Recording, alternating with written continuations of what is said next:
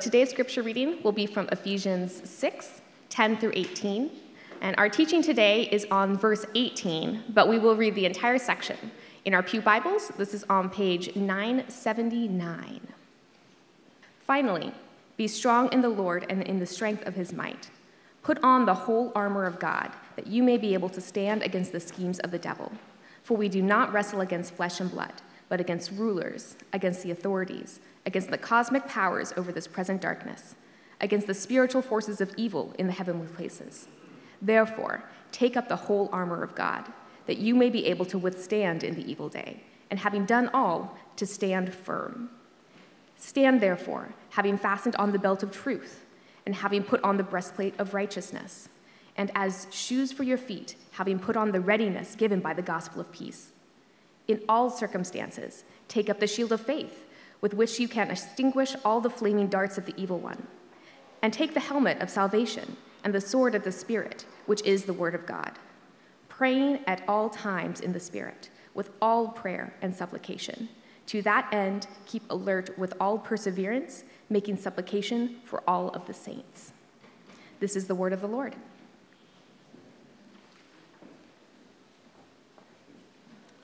For the past few months, we've been looking at this topic of spiritual warfare and the armor provided us by God.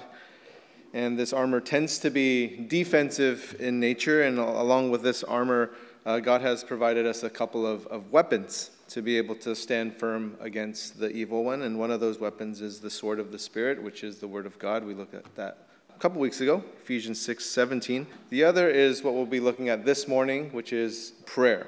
We're going to focus mostly on verse 18, and it reads, praying at all times in the Spirit with all prayer and supplication. To that end, keep alert with all perseverance, making supplication for all the saints. I don't think I need to mention this, but prayer is essential in spiritual warfare. And Paul models this praying for us. We can take a look back at Ephesians chapter 1, starting in verse 15. For this reason, because I've heard of your faith in the Lord Jesus and your love toward all the saints, I do not cease to give thanks for you, remembering you in my prayers, that the God of our Lord Jesus Christ, the Father of glory, may give you the spirit of wisdom and of revelation in the knowledge of him, having the eyes of your hearts enlightened, that you may know what is the hope to which he has called you, what are the riches of his glorious inheritance in the saints, and what is the immeasurable greatness of his power toward us who believe, according to the work of his great might that he worked in Christ when he raised him from the dead and seated him at his right hand in the heavenly places, far above all rule and authority and power and dominion, and above every name that is named, not only in this age, but also in the one to come. And he put all things under his feet and gave him as head over all things to the church, which is his body, the fullness of him who fills all in all. And he continues on in another prayer in Ephesians chapter 3, starting in verse 14. For this reason I bow my knees before the Father, from whom every family in heaven and on earth is named, that according to the riches of his glory he may grant you to be strengthened with power through his Spirit in your inner being, so that Christ may dwell in your hearts through faith, that you, being rooted and grounded in love, may have strength to comprehend all the saints, what is the breadth and length and height and depth, and to know the love of Christ that surpasses knowledge, that you may be filled with all the fullness of God. And you'll notice how different Paul's prayers are in Ephesians chapter 1 and in chapter 3 from our own prayers. Our prayers, they often tend to be very self-focused. We tend to be preoccupied with our wants and our desires and our circumstances and what we're going through. Paul's prayers here focus on the kingdom of God. Very little mention of himself. Now, of course, we pray about our circumstances and the things about ourselves. Philippians chapter 4, verse 6, do not be anxious about anything, but in everything, by prayer and supplication with thanksgiving, let your requests be made known to God. However, in spiritual warfare, there needs to be this spiritual prayerfulness that is more than praying for one's self. that the prayer needs to be spiritual in nature towards a battle, and it needs to be more comprehensive, and that it's something that's needed by everyone, and that our prayers are to span to other people. And take a closer look at verse 18, and you'll notice this word all. It's used 4 times in this one verse. Praying at all times in the Spirit with all prayer and supplication. To that end, keep alert with all perseverance, making supplication for all the saints. So praying all the time, praying at all times. Now, why pray at all times? Well, this enemy that we have is unrelenting and is attacking at all times. He will not let up. And so we are encouraged here to pray for others and have others pray for us at all times. And then the next all statement is with all prayer. So pray with all kinds of prayers and all kinds of requests, learning to pray in all different situations, all different circumstances, praying privately, publicly, structured prayers, informal, casual prayers, praying while you're walking, praying while you're sitting and lying down, praying while you're standing or kneeling, praying out loud, praying quietly, praying when you're sad, when you're happy, short prayers, long prayers. Just pray all the time with all prayers. Matthew chapter 12, verse 34, for out of the abundance of the heart, the mouth speaks. And then we look at this third phrase here. It says, with all perseverance. Keep alert with all perseverance. In other words, don't be careless with these prayers that we have. Jesus told the disciples in the Garden of Gethsemane, Matthew chapter 26, verse 41, watch and pray that you may not enter into temptation. The spirit is indeed willing, but the flesh is weak. And Paul said this to the Ephesian elders that Luke recorded for us in Acts chapter 20, starting in verse 29. I know that after my departure, fierce wolves will come in among you, not sparing the flock. And from among your own selves will arise men speaking twisted things to draw away the disciples after them. Therefore, be alert, remembering that for 3 years that I did not cease night or day to admonish everyone with tears. We're told to be alert. And this is really important in perseverance. We need to be alert in spiritual warfare. Sometimes we're not persevering because it takes too long. And we want our results more quickly. But our enemy is really, really crafty. He'll outweight us. He'll do things so that you can go ahead and just kind of lay low and think that nothing's happening, and then he'll pounce. And Luke records what Jesus did in Luke chapter 18, verse 1. And he told them a parable to the effect that they ought always to pray and not lose heart. Now, why did Jesus tell this parable? Because people didn't always pray, and they did lose heart. So he tells this parable, and sometimes we pray and we give up on our prayers because we're not experiencing, we're not seeing the results, and we don't know if our prayers are doing anything. And I think all of us can relate to David when he wrote Psalm chapter 13, especially when we're experiencing injustice or violence or things that we just don't see as right. And David wrote this, how long, Lord? Will you forget me forever? How long will you hide your face from me? How long must I take counsel in my soul and have sorrow in my heart all the day? How long shall my enemy be exalted over me? So we're told to persevere. And in order to persevere, our perseverance needs to sink deep into our knowledge of who God is and God's love for us. We need to know who God is in order to persevere. Now, perseverance, that waiting in prayer, when it comes to fruition, there's a greater sense of truth and faith because of the wait. I don't know if you've noticed these things that, you work so hard and you've waited so long, and then when you finally get it, then it's that much more rewarding. Right? And it builds that way. And the last all the saints, supplication for all the saints. It's natural for us to pray for ourselves. It's natural for us to pray for people that we're closest to.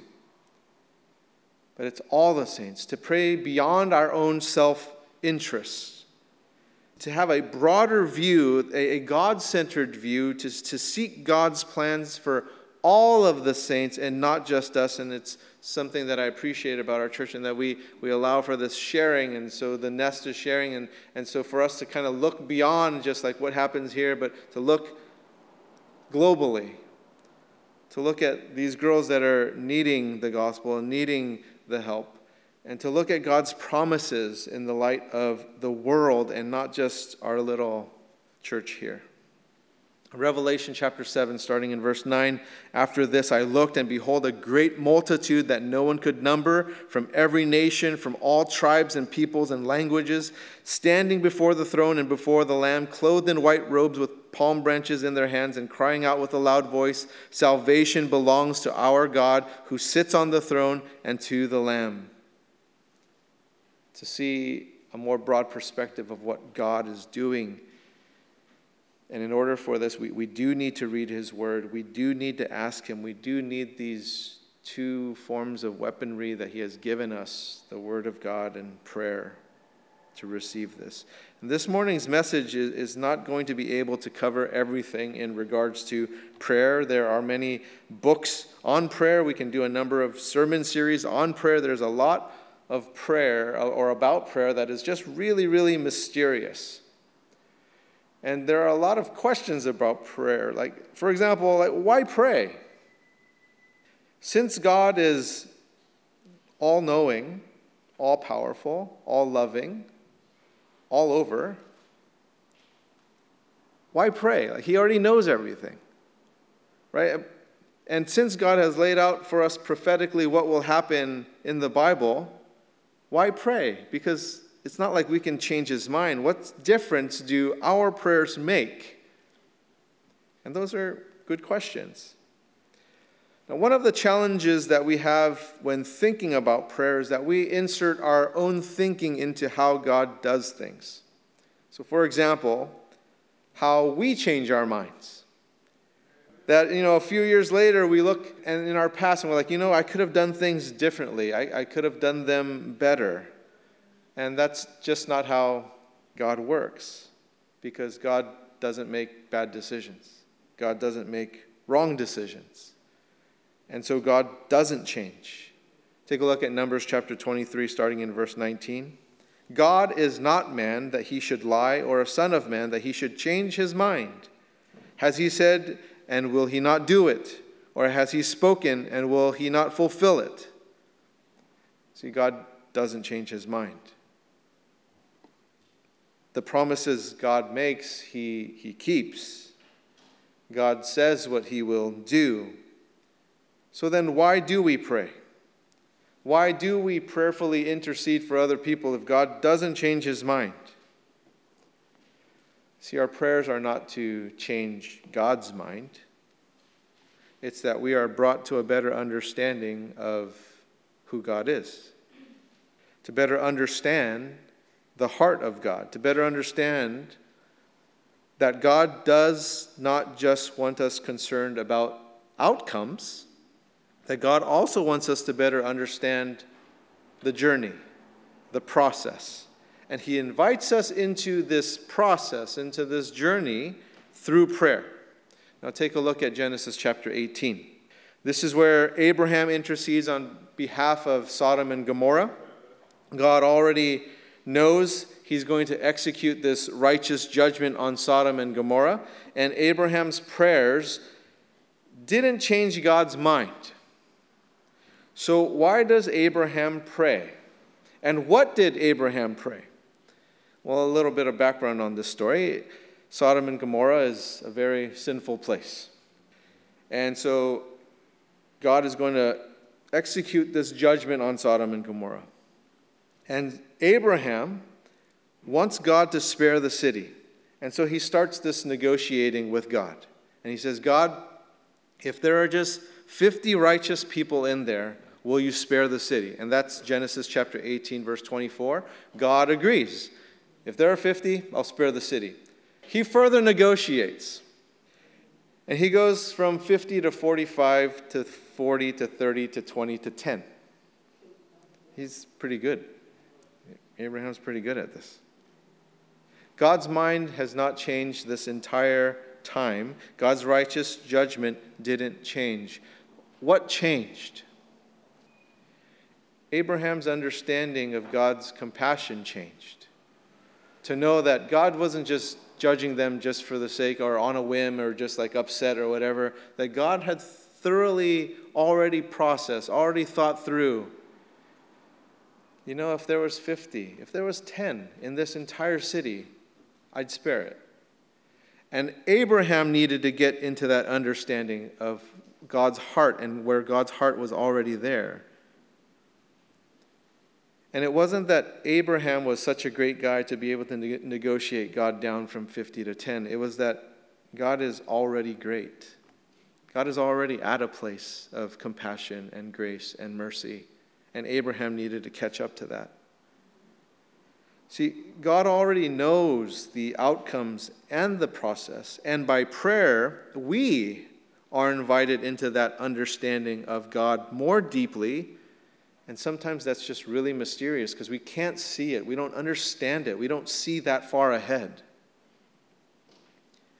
And how we understand things today isn't completely clear to us in the future, but there will come a day when we do understand fully. 1 Corinthians chapter 13, verse 12.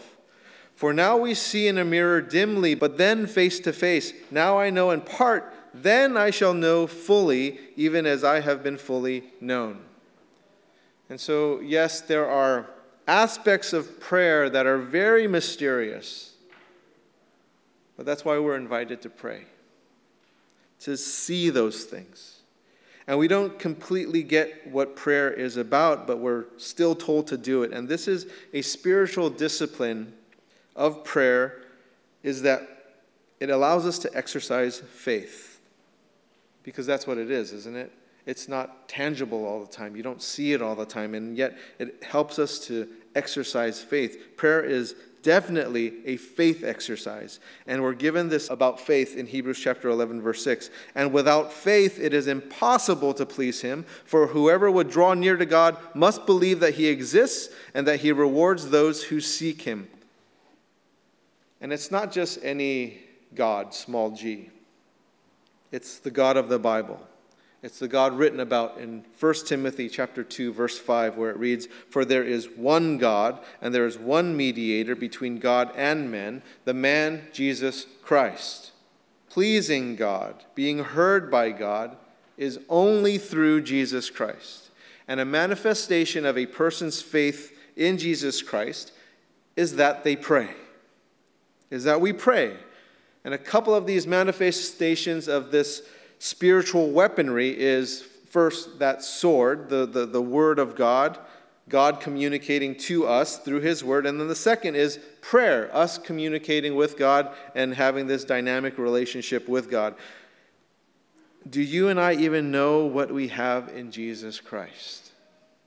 Have we thought this through in that we have access to a God who's all-knowing, all-powerful, all-loving, omnipresent, everywhere, anywhere, anytime.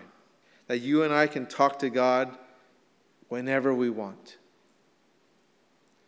We can hear from God through his word and through prayer, and this is what Jesus did. Mark chapter 1, verse 35, And rising very early in the morning while it was still dark, he departed and went out to a desolate place, and there he prayed.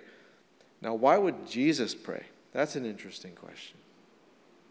Why would Jesus pray if he knew the outcomes of Jesus' promises and he knew the process in which all of this was to happen, namely the cross and the tomb, and Jesus did all of that for us. He died on the cross for us. He resurrected from the dead for us. He modeled prayer for us. He made God known to us.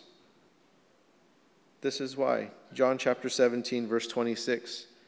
I made known to them your name, and I will continue to make it known, that the love with which you have loved me may be in them and I in them.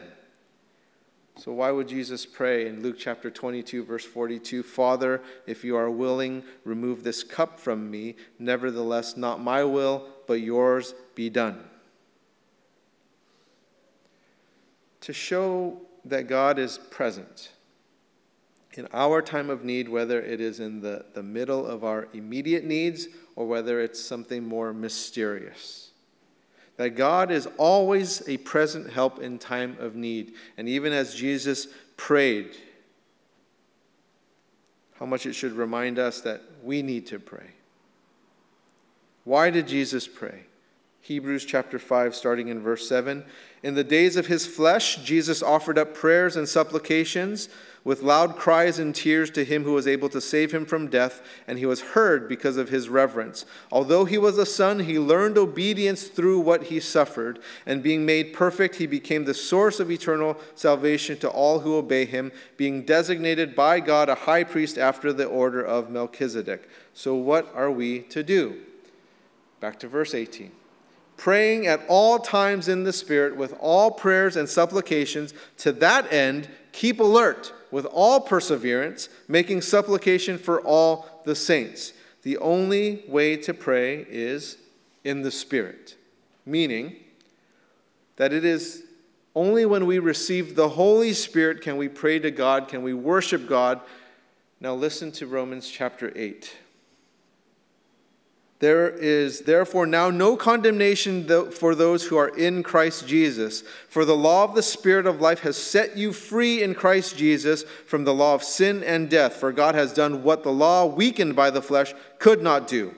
By sending his own Son in the likeness of sinful flesh, and for sin, he condemns sin in the flesh, in order that the righteous requirement of the law might be fulfilled in us who walk not according to the flesh, but according to the Spirit. For those who live according to the flesh set their minds on things of the flesh, but those who live according to the Spirit set their minds on the things of the Spirit. For to set the mind on the flesh is death, but to set the mind on the Spirit is life and peace. For the mind that is set on the flesh is hostile to God, for it does not submit to God's laws. Indeed, it cannot.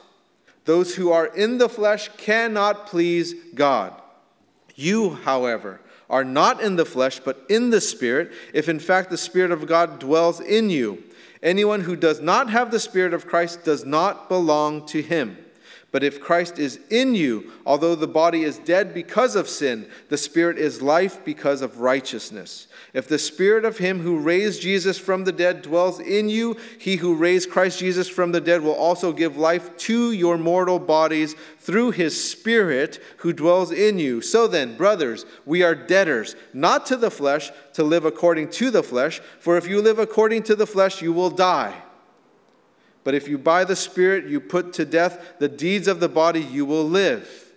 For all who are led by the Spirit of God are sons of God. For you did not receive the spirit of slavery to fall back into fear, but you have received the Spirit of adoption as sons, by whom we cry, Abba, Father. The Spirit himself bears witness with our spirit that we are children of God, and if children, then heirs, heirs of God and fellow heirs with Christ, provided we suffer with him in order that we may also be glorified with him. We are God's children. We can communicate with our Father anytime, anywhere, through the Spirit. And without the Spirit, there are no means of communication. You're able to talk and listen, but there's no channel for the communication. It's Father's Day. I have 4 children. They're the only kids with my phone number. Right? Their friends don't have it. No one else has it.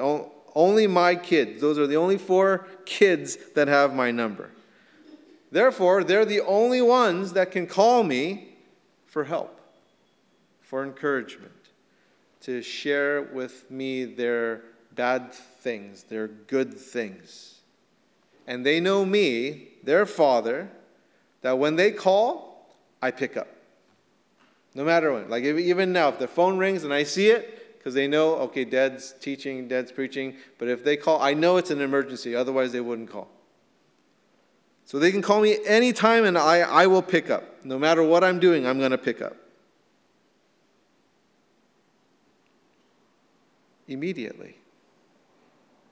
And they're communicating with someone that they know loves them like nobody else loves them, that will drop everything, that will sacrifice everything to address them. Just like you fathers who love your children like nobody else does. They have your number. No other kid does, or no other kid will have access to you like your own child does. See, this is our Heavenly Father with His love for His children. This is us praying to God. You have direct access immediately. Others don't, that aren't His children. But you, as His children, you have access immediately. And there's no means of communicating with God the Father without the Spirit. See, you don't have His number without the Spirit. You have to have the Spirit of God in order to communicate with God. You being adopted into the family of God is the grounds of prayer and the foundation for communicating with God. An unbeliever praying to God will not address God as Father. Right? Have you ever heard that? Usually they say things like, God, if you are real, then blah, blah, blah. They don't say, Dad, if you're real. They never say that. In fact, if you look at other religions, who addresses even Judaism? Because this is something that was pointed out with Jesus. Like, He addresses God as Father? What other religion addresses God as Father, Abba, Dad, Daddy? There is no other religion that does that. It's Christianity that addresses God as Father.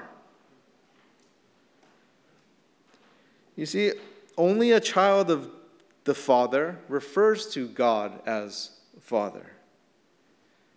Now, us earthly dads, we know that we are imperfect. Even though there's a day that honors us, we really don't deserve it, I don't think. But even as scummy as we are, take a look at Matthew chapter 7, verse 11. If you then, who are evil, I agree, know how to give good gifts to your children, which we do, how much more will your Father who is in heaven give good things to you who ask Him? See, one of the evidences that you are a child of God is that you pray. So, how is your prayer life? How often are you talking to your Father? And is it in the Spirit?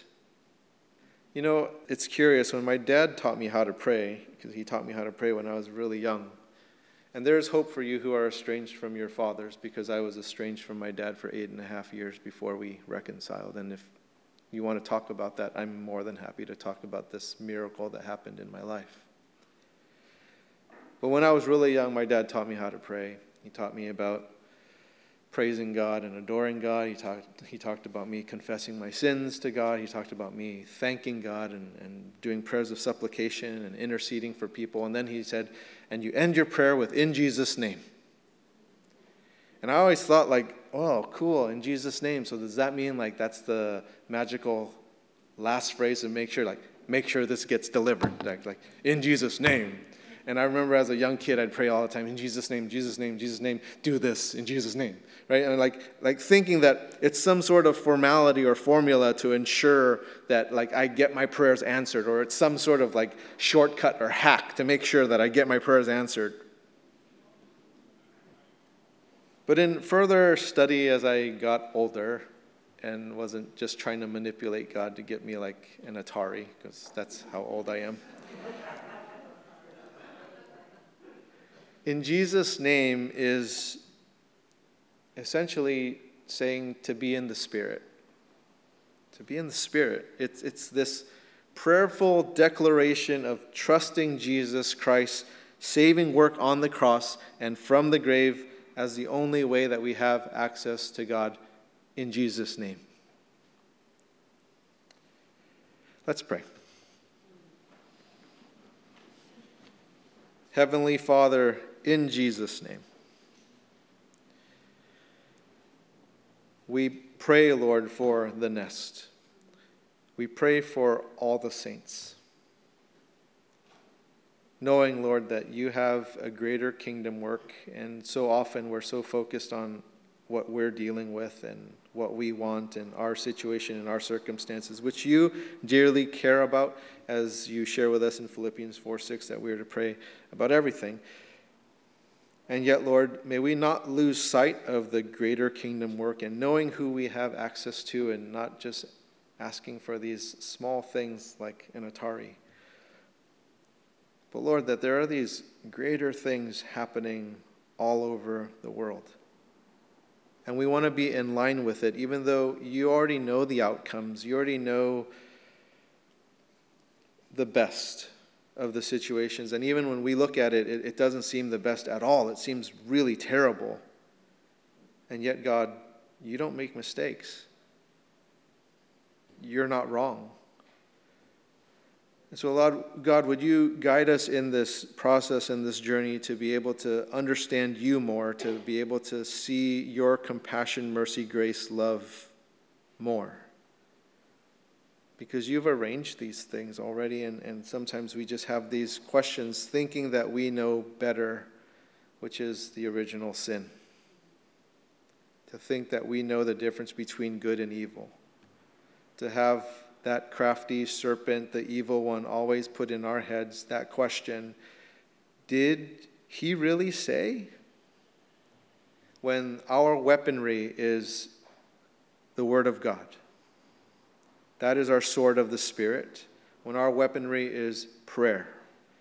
Communicating directly to you and not having this voice, having us question and doubt you. And so I pray, Lord, for your Spirit to empower your church and your people, your saints, to go about your work, to declare your gospel, that you took upon our unrighteousness upon yourself to save us. In Jesus' name, amen. At this time, if you have your communion elements, let's take this out and let's celebrate communion with each other. If you don't have that, just hold up your hand and we can get those elements to you. This sacrament we do every week in remembrance of what our Lord did for us, in celebration of what he did for us, even though so tragic. But this wafer symbolizing the body of Christ broken for us. Well, let's take this together.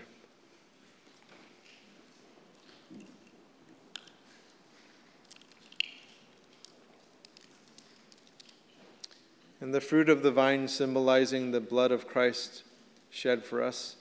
He instructs us to do this sacrament until his return, and we look forward to his return. Let's take this together.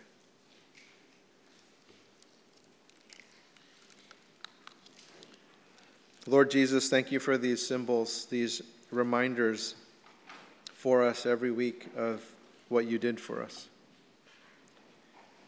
And we know that any promise you make, you don't break.